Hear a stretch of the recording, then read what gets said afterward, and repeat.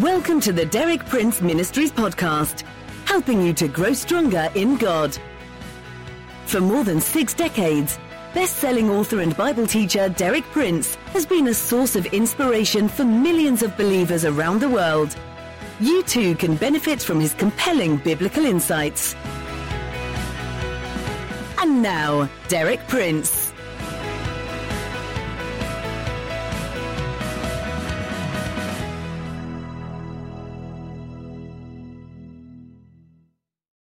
Today, I'm inviting you to view the world situation with me from a perspective that is never covered by our contemporary media, such as the press, the television, the news summaries, the economic surveys. It's the perspective of God's purposes. As you look out on the world scene today, do you ever feel perplexed and frustrated, perhaps even downright frightened? Sometimes the overall impression is that of a troubled, restless sea, with powerful winds and currents opposing one another, and forces let loose that are beyond our comprehension or control. We are subjected to so many pressures today, from so many sources: economic pressures, political pressures, social pressures. Innumerable systems and ideologies compete with one another to gain control of our minds. Rival groups and alliances confront one another with tensions that are not always resolved short of open war. And right at the heart of it all, there is the problem of Israel, surrounded, outnumbered, and continually threatened by Arab nations whose hostility seems to offer no hope of lasting reconciliation. Already that problem has erupted into war 4 times in 30 years, and could erupt overnight for the 5th time. Each such outbreak in the Middle East comes nearer by a margin no one dares estimate to precipitating a 3rd world war, to be fought with nuclear weapons whose destructive potential has never been calculated. Do you feel like asking, is the whole situation out of control? Is it just a meaningless jumble whose outcome no one can predict? Or is God at work somewhere in it all?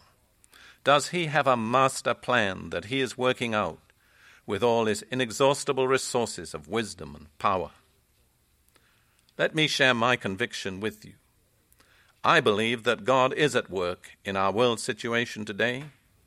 I believe that he has a master plan, one which he had settled in his own mind before history ever began to run its course.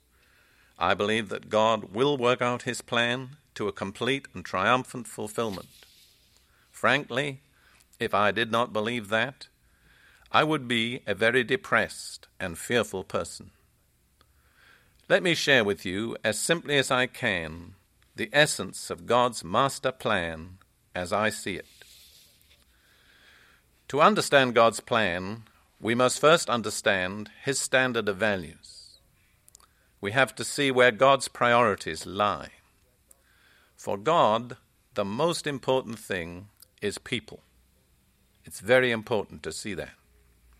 Jesus told us in his teaching that one soul, one human soul, is worth more than the whole universe of things. I accept that evaluation.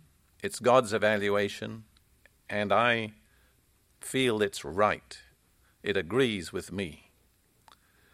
That evaluation is to be applied not merely to each individual person in the universe, in our world today, but it's to be applied collectively to God's people.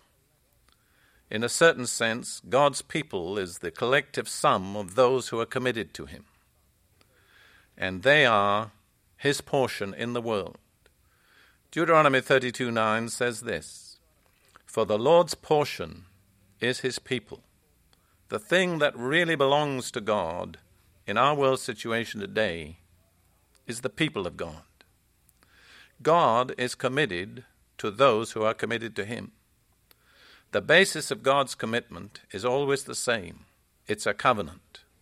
We become God's people through entering into a covenant with him. And once that covenant has been established and ratified by God, then God declares emphatically he will never break his own covenant. He's committed to maintain it. Let's look at some of the promises that God gave to Israel under the Old Covenant, because the principle applies still today. In Isaiah 41:10, God says to Israel, "Do not fear, for I am with you. Do not anxiously look about you, for I am your God. I will strengthen you. Surely I will help you. Surely I will uphold you with my righteous right hand." What wonderful words of comfort and encouragement in the midst of so much turmoil, confusion, insecurity. How good to be able to hear the voice of Almighty God saying, "Do not fear, for I am with you. Do not anxiously look about you." In other words, the solution isn't on the human plane.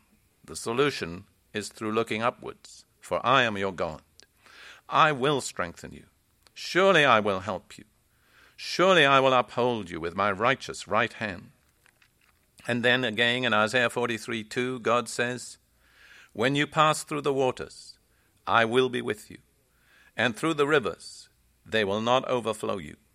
When you walk through the fire, you will not be scorched, nor will the flame burn you."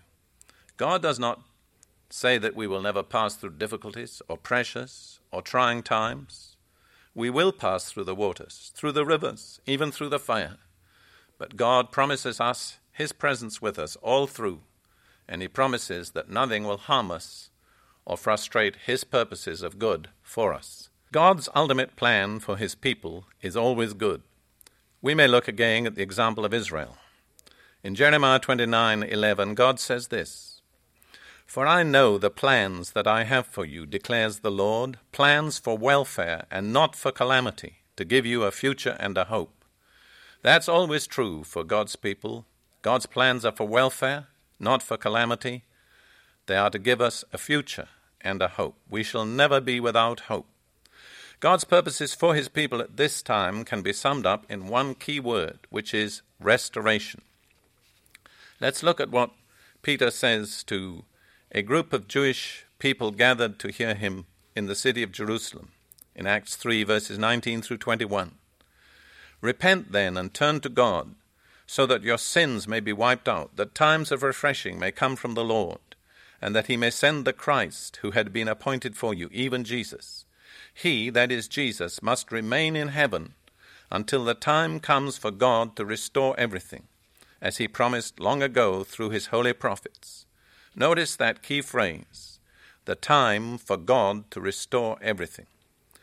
That's one translation. Another contemporary translation reads like this, the period of restoration of all things. You see that in God's ultimate purpose, there is to be a period of restoration of all things, and that this period of restoration of all things is closely associated with the return of the Lord Jesus Christ. For it says that he must remain in heaven until the time comes for this period of restoration.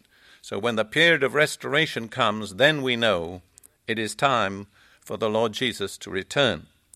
Now it's important to understand that we cannot know the day or the hour of the Lord's return.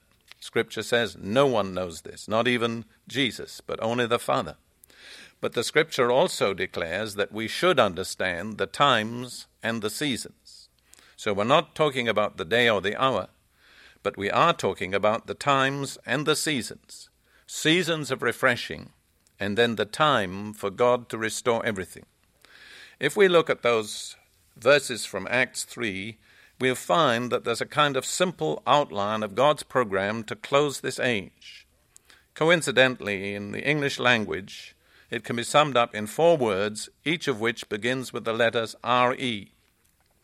The 4 words are repentance, refreshing, restoration, and return. Return, of course, of the Lord Jesus. Let me say those 4 words again. Repentance, refreshing, restoration, return. The first phase is repentance. And here, the responsibility is placed upon us as the people of God. We are called to repent. As we repent, then God sends a season of refreshing. And out of the season of refreshing, he leads us into the fullness of his purpose, which is restoration. And somewhere in the outworking of that purpose of restoration, there will take place the dramatic climax of the present age, the return of the Lord Jesus. It's important to understand that it takes our response to set God's plan in motion. Here we have an example, one of many in Scripture, of the delicate balance between God's foreknowledge and our free will. God says it's going to happen, and then he says, but you're going to have to do something to make it happen. So, although God has declared it will happen, that doesn't set us free from our responsibility. What is our responsibility? To set in motion this end-time program of God. It is to repent. Let me just say briefly what repentance is. Many people do not understand repentance. It's not emotion, it's a decision. It's a decision to turn from our own way, to stop doing our own thing, working out our own program, setting our own standards. It's a decision to turn back to God, to submit to God, and to allow him to tell us what he wants us to do. That's the key to our participating in God's program for the close of the age.